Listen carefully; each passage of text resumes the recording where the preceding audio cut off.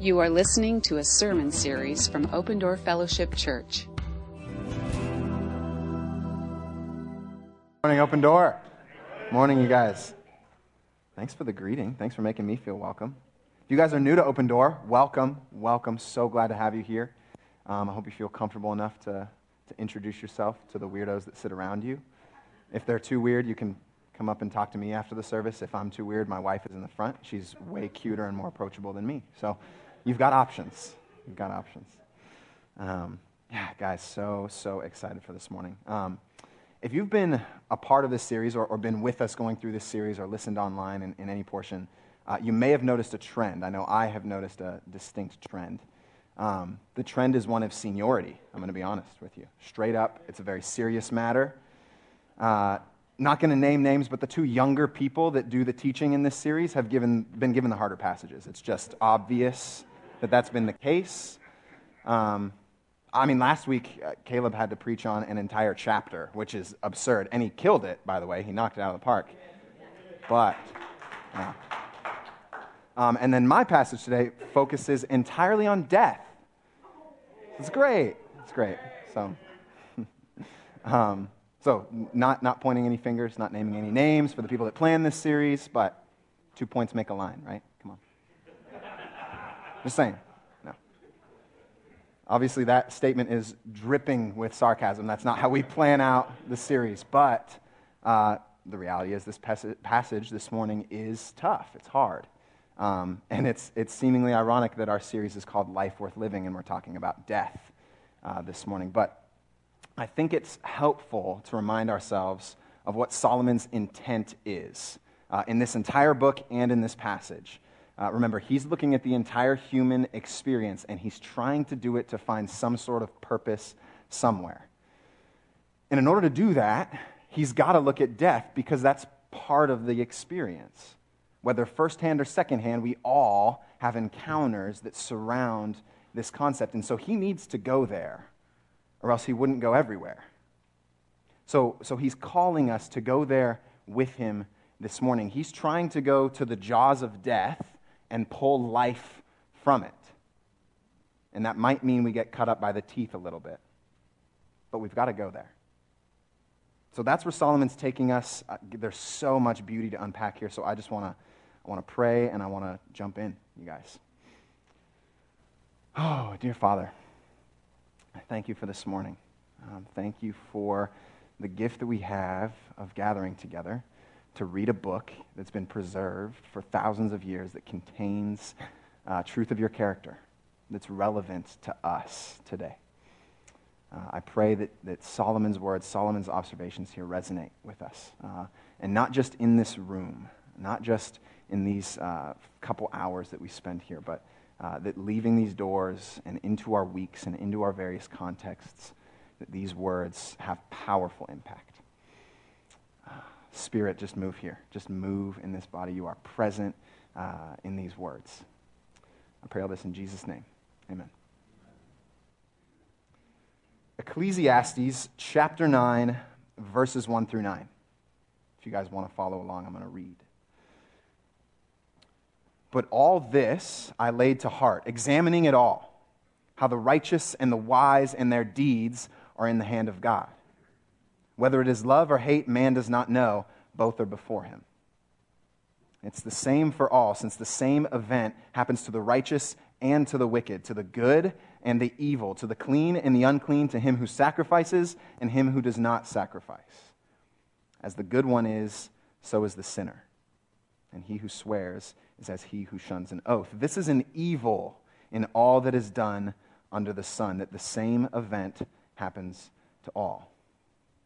And also, the hearts of the children of man are full of evil, and madness is in their hearts while they live. And after that, they go to the dead. But he who is joined with the living has hope, for a living dog is better than a dead lion. For the living know that they will die, but the dead know nothing, and they have no more reward, for the memory of them is forgotten. Their love and their hate and their envy have already perished, and forever they have no more share in all that is done under the sun. So go, eat your bread with joy and drink your wine with a merry heart, for God has already approved what you do. Let your garments be always white. Let not oil be lacking on your head. Enjoy life with the wife whom you love all the days of your vain life that he has given you under the sun, because that is your portion in life and in your toil at which you toil under the sun. Told you guys it'd be dark. Told you guys he'd go there. But he has this weird shift at the end of the passage, right? He goes, death, darkness, evil, madness. Enjoy life. It's like, when I read that, surface level, the first time I read that, I'm like, this dude is crazy. Like, he is jumping around. Emotional sentiments are probably driving him, and he maybe left his journal feeling depressed and then came back and wrote something happy. Like, all of this runs through my head. But when you reflect on what Solomon's trying to do through the full book here, I think it points us to the fact that he's got a purpose. He's got an intent with why he structures it the way he does. And if we consider him one of the wisest men who've ever lived, as the Bible depicts him, then there's reason that he does this. And so I want to try to get at the reason that there's this weird dichotomy in this passage here. And before I do that, I want to preface this passage with a couple things that I think are worth noting. The first thing is a phrase that he uses, and it's one that you guys probably recognize from this series. He uses the phrase, under the sun, again. And I just want to remind us that when he's saying that, he's only looking at things from a temporal or worldly perspective. He's taking in all the empirical evidence that he can through his five senses and trying to derive purpose there. So when you hear that, know that he's intentionally limiting himself. He's not looking at the comprehensive eternal perspective. So just a reminder there. Second thing is I think, implicit distinction that Solomon makes that I want to make explicit for us. And it's between these two ideas or terms, the eternal and the temporal. And so I've got a couple working definitions here that I want to fill you guys in on so you know, because I'm going to use these phrases throughout the rest of the morning. I want to make sure we're on the same page when I use those. So the first definition is of the eternal. It's the perspective that focuses on the facets of our human experience that transcend the material or the worldly. So things like love and hope and joy and courage and bravery and things like that. Things that you can't put under a microscope, things that aren't necessarily empirically evident, but we know are there. The second thing is the temporal. And that's the perspective that focuses on the facets of our human experience that expire as we do.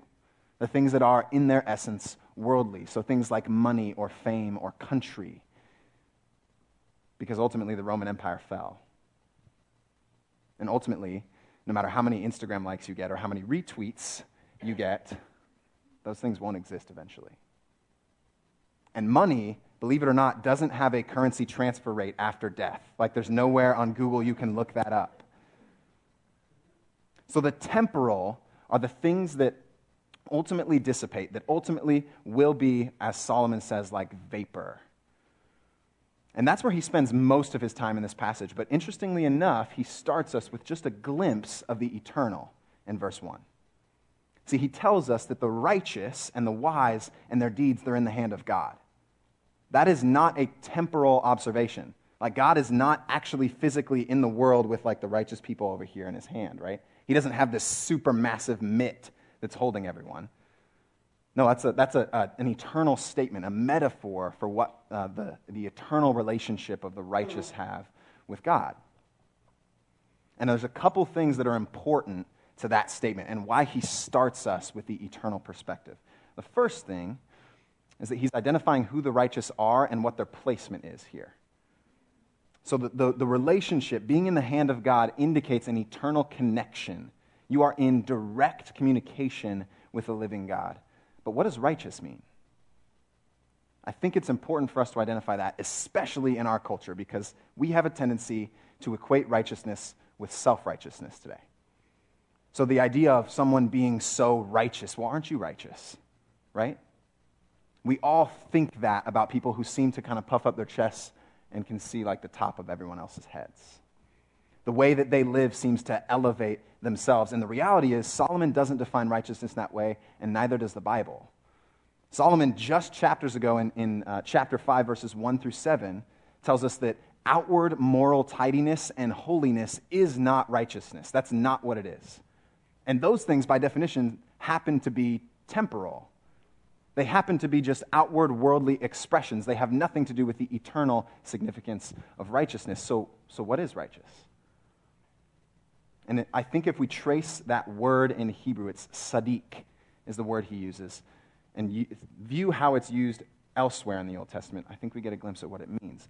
Perhaps the most noteworthy example of this was in Genesis 15 with a man named Abraham. And just to remind you of that story or inform you of that story if you haven't heard it before, Abraham is a man living generations before Solomon. And he's called by God to leave his family and his country and his land to go to a new land. And God tells him that I'm going to bless you and the entire world through you. I'm going to make your descendants as numerous as the stars, God says. And keep in mind, this is before we've really messed up the earth with pollution and things like that, so there's a lot of stars. Like if I walked outside, I'd see like 12, and I'd be like, all right, whatever, 12 kids, sweet. Cheaper by the dozen. Awesome. Thanks, God. Abraham is looking at hundreds, thousands of stars. He can't count them. He starts, and he loses track. Now, the implications of that call are crucial. See, in that culture, to leave your family, to leave your nation, to leave your land, was to leave your earthly identity. Where you were from is how you were defined in the world. And to leave that to go somewhere else because God is calling you is saying, I'm going to kill my identity, I'm going to leave it behind and go chase after this God. And I'm going to choose to trust the promise that he makes. And in doing that, in leaving behind how the earth defines me and trusting how God is going to deliver me, I have righteousness. See, in Genesis chapter 15, verse 6, it says, Abraham's faith was counted to him as righteousness. That's the same root word that Solomon uses here. It has nothing to do with outward moral tidiness. The Ten Commandments didn't even exist when Abraham was alive, so he couldn't have even crossed off the checklist, right? He just has faith, and that's appointed to him as righteousness in God's sight. So he's in the hand of God. So that's the important distinction I want to make here. The righteous have an eternal significance, not a temporal, worldly holiness necessarily. And that's the perspective that Solomon gives us. And then he looks at the results. He dips to the temporal. So he gives us this eternal lens and then says, okay, the eternal are those that are in the hand of God, but how does that affect results in the temporal? How do I see it? And the reality is, since we're temporal, finite beings as humans, we don't have much vision into that eternal that we'd like. Definitely not as much as we think we should have, right? Our vision can only extend so far in the temporal world. So to grasp that idea is tough for us if we just look around the world. I think there's an effective metaphor that kind of gives a picture for this. Just recently I went to Mexico with my wife Emily's family for her sister's 30th birthday. Actually, she may not want me to say 30th. Her sister's 21st birthday. It was amazing. No, just kidding. But we go to Mexico. Her sister's name is Megan. Megan found this amazing Airbnb online. And it's part of this huge resort that we stayed at. And so we get there. There's no one there. So it feels like it's been abandoned, like a zombie movie or something. So you're a little bit scared, and then you see the ocean, and you're like, oh, whatever, we're fine. But she got this whole condo. It had 3 bedrooms. 8 of us were able to stay there. Each bedroom had its own bathroom, had its own hot tub thing. You had a kitchen and a dining table and couches and a TV, and it was just beautiful. And then on the balcony, there were glass doors that led you out toward the ocean so that you could see the ocean from the room. You open up these glass doors, and there's this balcony that spans the whole stretch of our condo. And then you look out over the balcony, and there's this resort-style pool and an infinity pool that leads up to the beach, and then the beach to the ocean. It was beautiful. So we got to spend the weekend there. It was a blast, and each morning, because I'm in seminary and have way too much reading to do, I would wake up and read for about an hour before we went to the beach or to the pool or whatever else we did. In reading, I would typically just sit on that balcony, and I would just look over the ocean, and I'd do some writing or reflection or reading or whatever I was doing that morning. And I was writing some poetry one point. I was looking at the ocean, and then I just set my phone down. I was writing on my phone, and I just looked out and was just struck by the vastness of what I could see. Just ocean upon ocean and waves and foam crashing, and it was beautiful blue, and the sun hit it just right. It was amazing. And so I decided, thinking back to that this week, I decided to look up because I didn't know how far I was actually seeing to the horizon, right? And we're on the 6th story at this condo, so I'm a little bit high up. And so I looked up maybe some stats to find how far I was seeing to the horizon. And from about 100 feet, a little bit higher than where I was, but from about 100 feet, you can see a grand total of 12 miles to the horizon with a naked eye. 12 miles. That is nothing. That is minuscule compared to the massiveness of the Pacific Ocean. I was barely scratching the surface. And I think our earthly vision remains somewhat similar. God might be viewing the entire ocean. He might have us held in his hand and in direct relationship with us, but we're only able to see from the coastline. And so we can tend to be consumed with what's immediately in front of us. We tend to look at the earthly results to find purpose rather than the thing beyond the horizon. And so we reduce this timeless, eternal truth to this constrained conceptualization. Dang it, I thought I was going to nail that word. So close. Conceptualization. My brain had it, my mouth didn't. My mouth was not caught up. So Solomon here, he's reminding us in verse 1 that there's an eternal truth here that we can grasp onto every time that we go to the temporal. We can know that the righteous are in the hand of God, and that transcends anything else that we can empirically decipher from the ocean in front of us, right? And that also gives us a glimpse and definition of what faith looks like. See, because I'm trusting, though I can't empirically see it at the moment, that there's something beyond the horizon that gives me purpose, that gives me significance. And that's not blind faith, you guys. I want to remind us, that's not blind. Because truly, if I'm looking at the ocean, I'm still struck by its vastness even in 12 miles. Like there's still evidence that I can see in front of me that points me to the eternal. It's not blind, but it is a leap of faith. See, it makes sense to me that the ocean doesn't just drop off at the horizon where I can't see anymore, but I still have to take a leap of faith because I can't see it. And when I live this way, when I live with the eternal in the midst of the temporal, it changes everything about my actions. C.S. Lewis put it beautifully in Mere Christianity. He said, a continual looking forward to the eternal world is not, as some modern people think, a form of escapism or wishful thinking, but one of the things that a Christian is meant to do. It does not mean that we're to leave the present world as it is. If you read history, you'll find that the Christians who did the most for the present world were just those who thought most of the next. The apostles themselves who set on foot the conversion of the Roman Empire, the great men who built the Middle Ages, the English evangelicals who abolished the slave trade, they all left their mark on earth precisely because their minds were occupied with heaven. Aim at heaven and you will get earth thrown in. Aim at earth and you get neither. And so if we seek to define purpose by the temporal things that we see, we can't get heaven. We can't get eternal truth that changes how I live. So we must keep in mind the knowledge of the everlasting when we look at the non-lasting. If we don't, we'll be lost. The eternal cannot be comprehensively defined by the temporal, though the temporal can point to the eternal. I think I've got a slide that says that. The eternal cannot be contained within the temporal, though the temporal can point us to the eternal.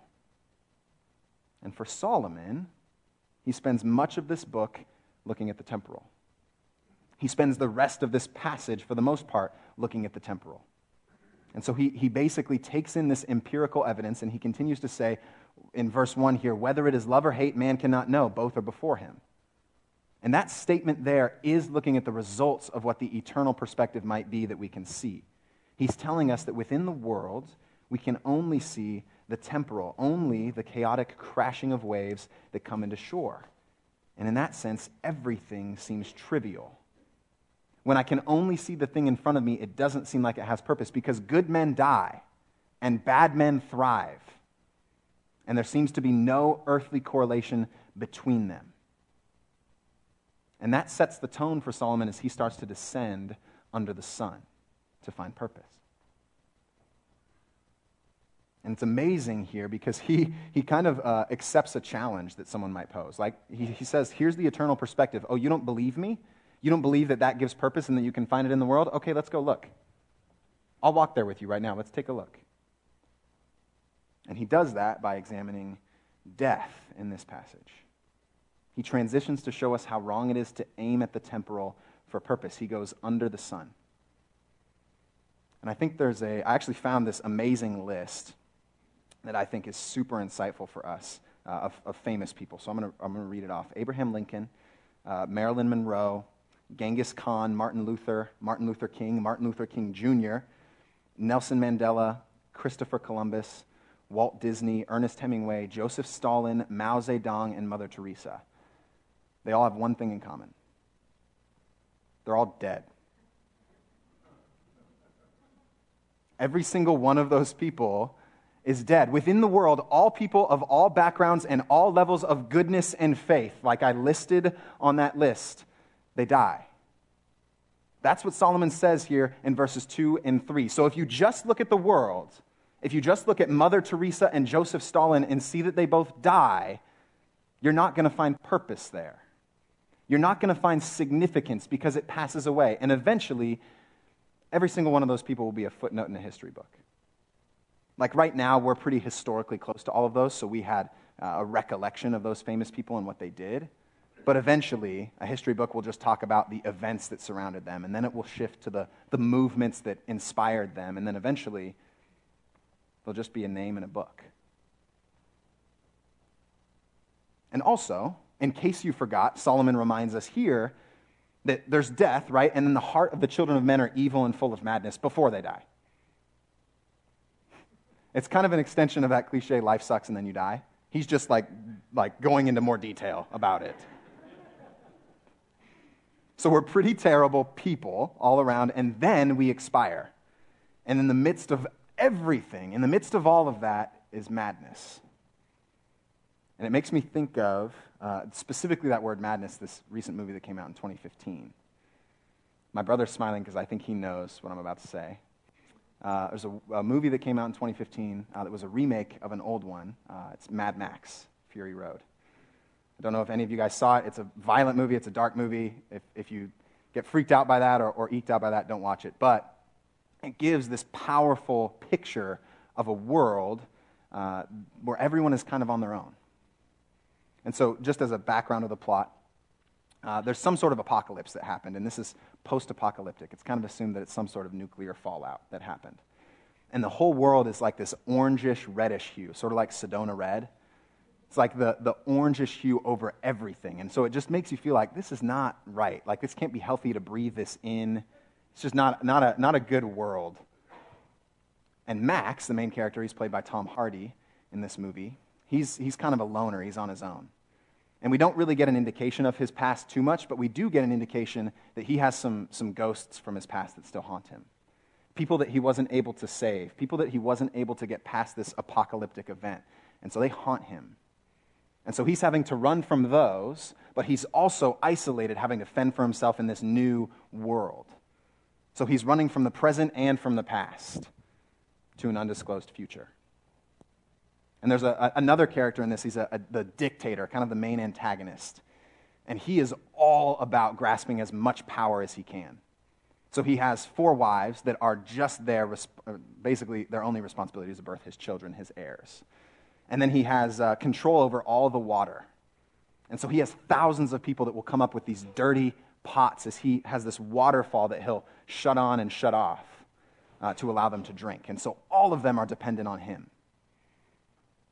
And so he is just grasping for control. He's taking as much as he can so that he can sustain himself in this world. And then there's these characters that live under him. They're kind of the creepiest part of the movie. They're called half-lives.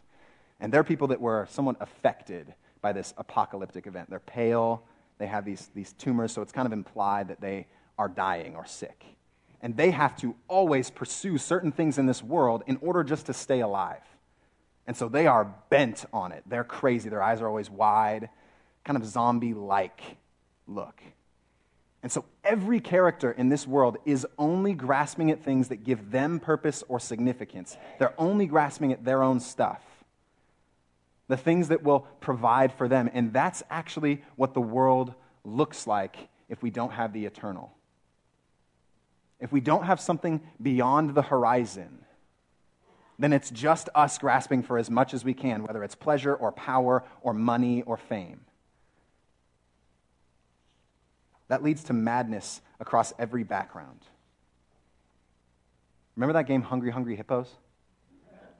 Where you're just going, and you're just smashing the button as hard as you can to get as many of those as you can? Or Lord of the Flies? Anybody read Lord of the Flies? If you put a bunch of proper British schoolboys on an island, in like a month or less, they're all savages and they'll kill each other. There's something about our human condition that causes us to grasp as much as we can for our own sake.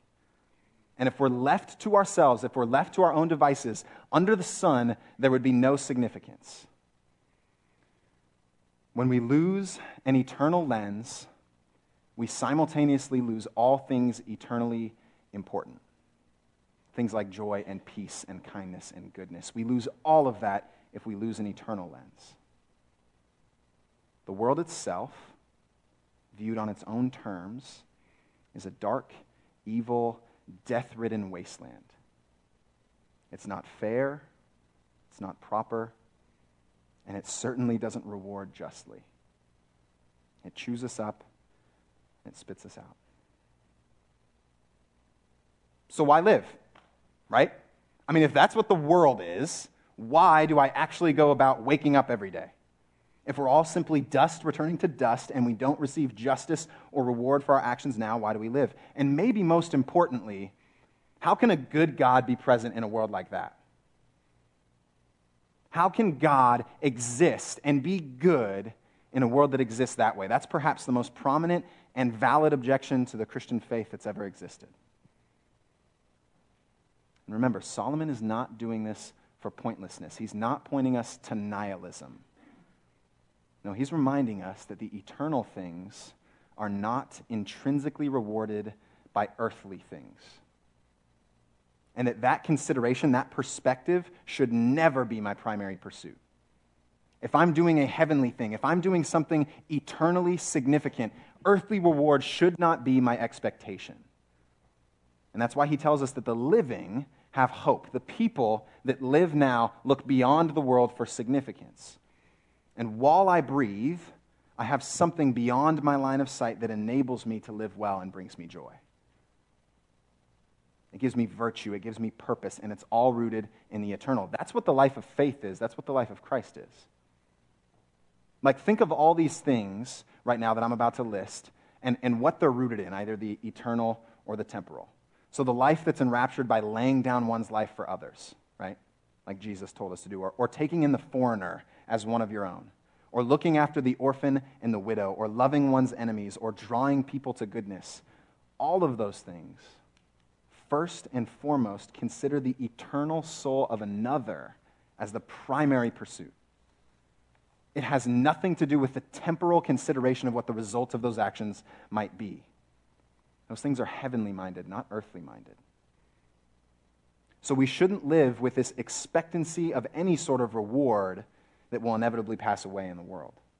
Our hope is well beyond those things.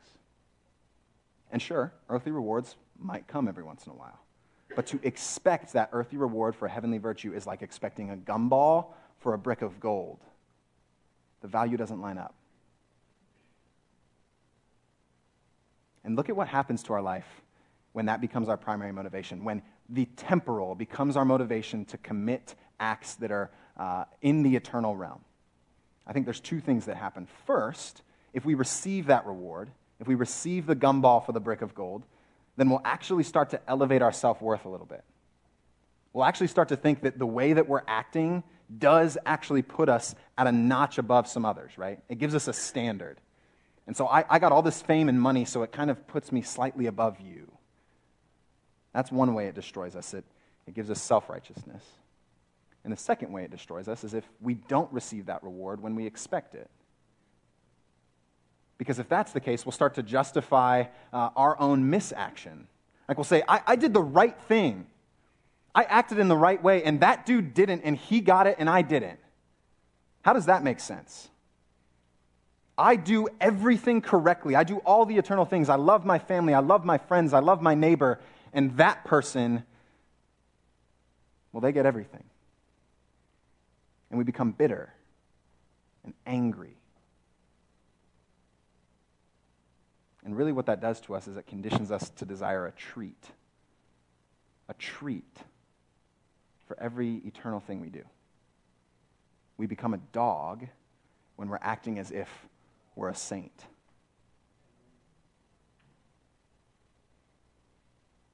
Okay, so that's what death does. I get it, Solomon. It's all dark. But how does that motivate me, right? I can see that it's all pointless in the temporal. I can see that the world is not just. But how does that motivate me? And I think Solomon goes there in verses 5 through 9. See, in these verses, we get a picture of how death motivates the living. Death brings us to a realization that everything we're experiencing now does not last. And so if we as the living know that we will die, as he says in verse 5, it ought to produce in us this paradoxical pursuit of life. The value of things is put into perspective when I know that they pass away. I embrace life more fully when I know the ease with which it can be taken away.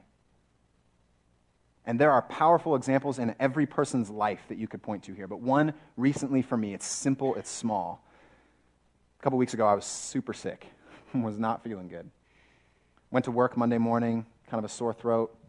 By the end of the day, I had felt feverish, and so I took some NyQuil and slept. And Tuesday was feeling better in the morning, so went to work, and same thing, like 3, 4 p.m., just feverish. And that went through the whole week. I tried to make it through the whole week and tried to get it better, and it didn't. So I went to the doctor.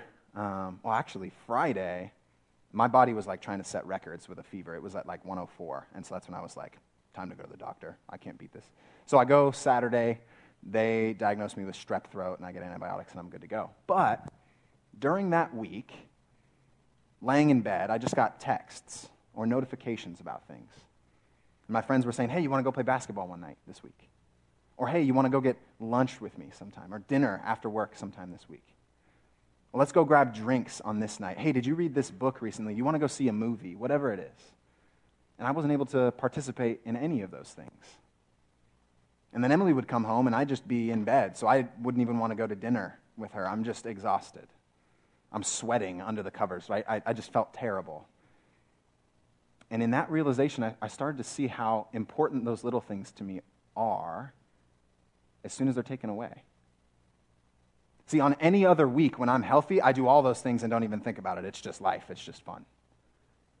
But then when I realize how quickly they can be taken away by a small microscopic bacteria, I get a new appreciation for them. And all I wanted to do was talk with friends and enjoy it. All I wanted to do was go to dinner with Emily and have a date night and just enjoy it.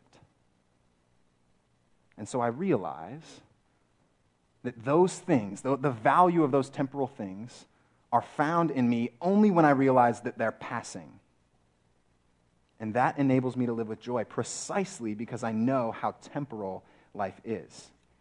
I'm able to be more present because I have a grasp on the fact that the temporal thing, whatever it is I'm experiencing now, will not necessarily last, and certainly not to the same extent that it is now. In that sense, I can embrace everything for what it is worth in the moment. I can be present. And it's only in understanding the passing nature of the world that I can begin to enjoy the things in it for what they are. And that only happens when I understand that my purpose and fulfillment is rooted in something beyond those things. It's rooted in something beyond the horizon. And it transcends the earthly. And when I don't do this, that is, when I overplace value in the temporal, when I make those things, hanging out with friends or dinner or whatever it is, when I make that the purpose, it becomes vapor. That's what we've learned throughout this whole series. something that I can't have substance in, something that slips through my fingers. And so when I make that the goal, I'll go to bed that night and feel like I need to have that thing again, over and over and over. It will never, ever satisfy because it's temporal and passing. We cannot hold on to the temporal as if it has lasting substance. If we do, we destroy ourselves. When we make any good, healthy, enjoyable thing the ultimate thing, we're ensuring that it will ruin us. For it's that thing that will disappear. It's that thing that is vapor. It's that thing that dies with us. I've got that on the slide too, I think. Maybe not.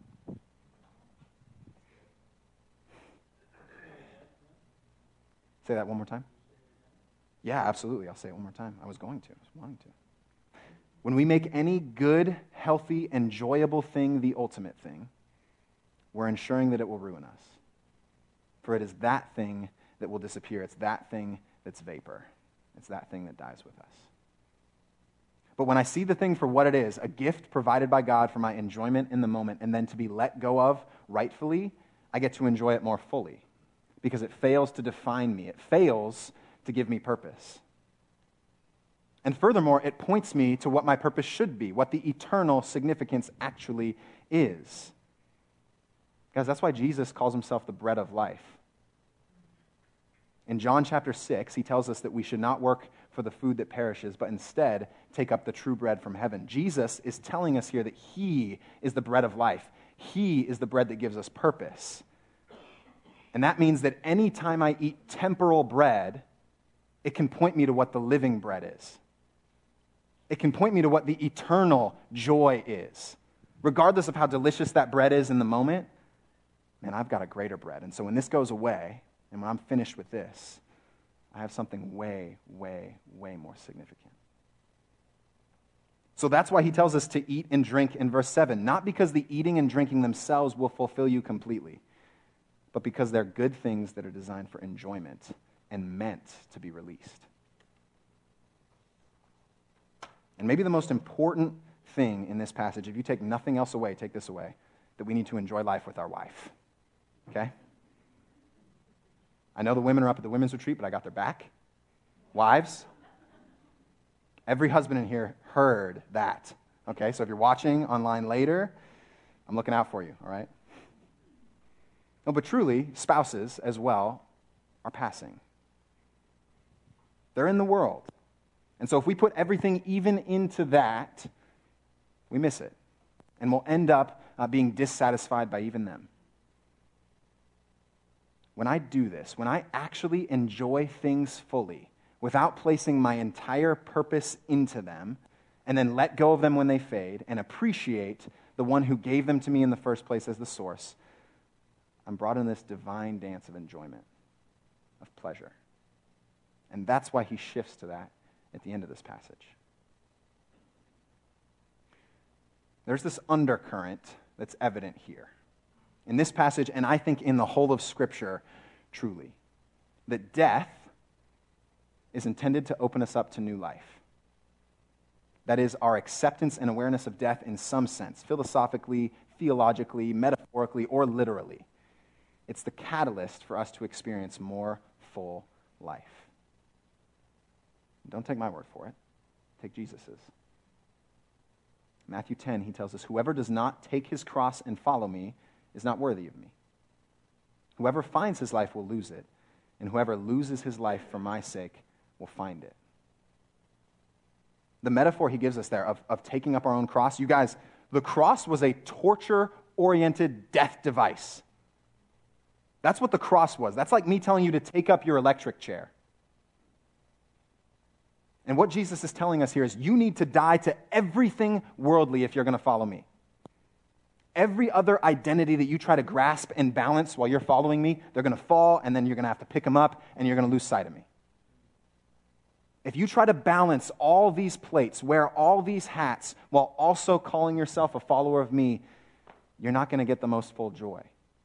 Because those things will disappear.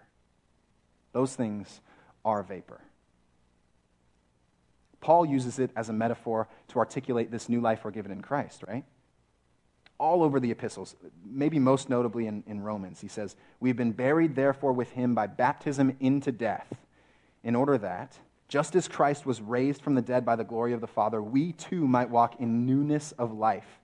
So you also must consider yourselves dead to sin and alive to God in Christ." How amazing that is, to consider myself dead to sin. It's buried, it's in the grave. It's left in that tomb that Jesus left. And now I just get to walk in freedom, in newness that's not defined by that thing and is instead defined by the joy I have in Jesus. And that joy, that peace, that patience, that kindness, that goodness, that faithfulness, that gentleness, that self-control, oh man, it's way more satisfying. G.K. Chesterton, in his autobiographical apologetic work, Orthodoxy, I think summed this idea of death to life, of death motivating us to life beautifully. I don't have a slide for it, but just listen to how he depicts this. He says, "A soldier surrounded by enemies, if he is to cut his way out, needs to combine a strong desire for living with a strange carelessness about dying. He must not merely cling to life, for then he'll be a coward and will not escape. He must not merely wait for death, for then he'll be suicidal and will not escape. He must seek his life in a spirit of furious indifference to it. He must desire life like water and drink death like wine." No philosopher, I fancy, has ever expressed this romantic riddle with adequate lucidity, and I certainly have not done so, but Christianity has done more. It has marked the limits of it in the awful graves of the suicide and the hero, showing the distance between him who dies for the sake of living and him who dies for the sake of dying. And Solomon does the same thing here. He invites us into greater life with a realization and articulation of physical death. See, when I know that a pursuit of purpose in earthly things is actually dead and will only lead me to death, and that the temporal doesn't define my identity, I'm free to enjoy them as complementary to my eternal, lasting satisfaction in Jesus. So I can eat my bread with joy because I know I have an eternal one waiting for me. This narrative flows through all of Scripture, and this concept culminates in the one thing that every Christian who's ever lived affirms. It's the most transformative event in history. Indeed, death as a means to life is the crux of everything that's ever happened. Jesus' death and resurrection. For Jesus, having lived the life that we're unable to, having died the death that we were supposed to, having risen as we were not capable, now beckons us to the greater life, rooted in relationship with him. His death leads to our life. And as we stand on the shore of this place, and as those temporal grains of sand flow through our toes, we remain rooted in a hope that transcends what we can empirically decipher in the waves. It's a hope beyond the horizon, and it gives us a life worth living.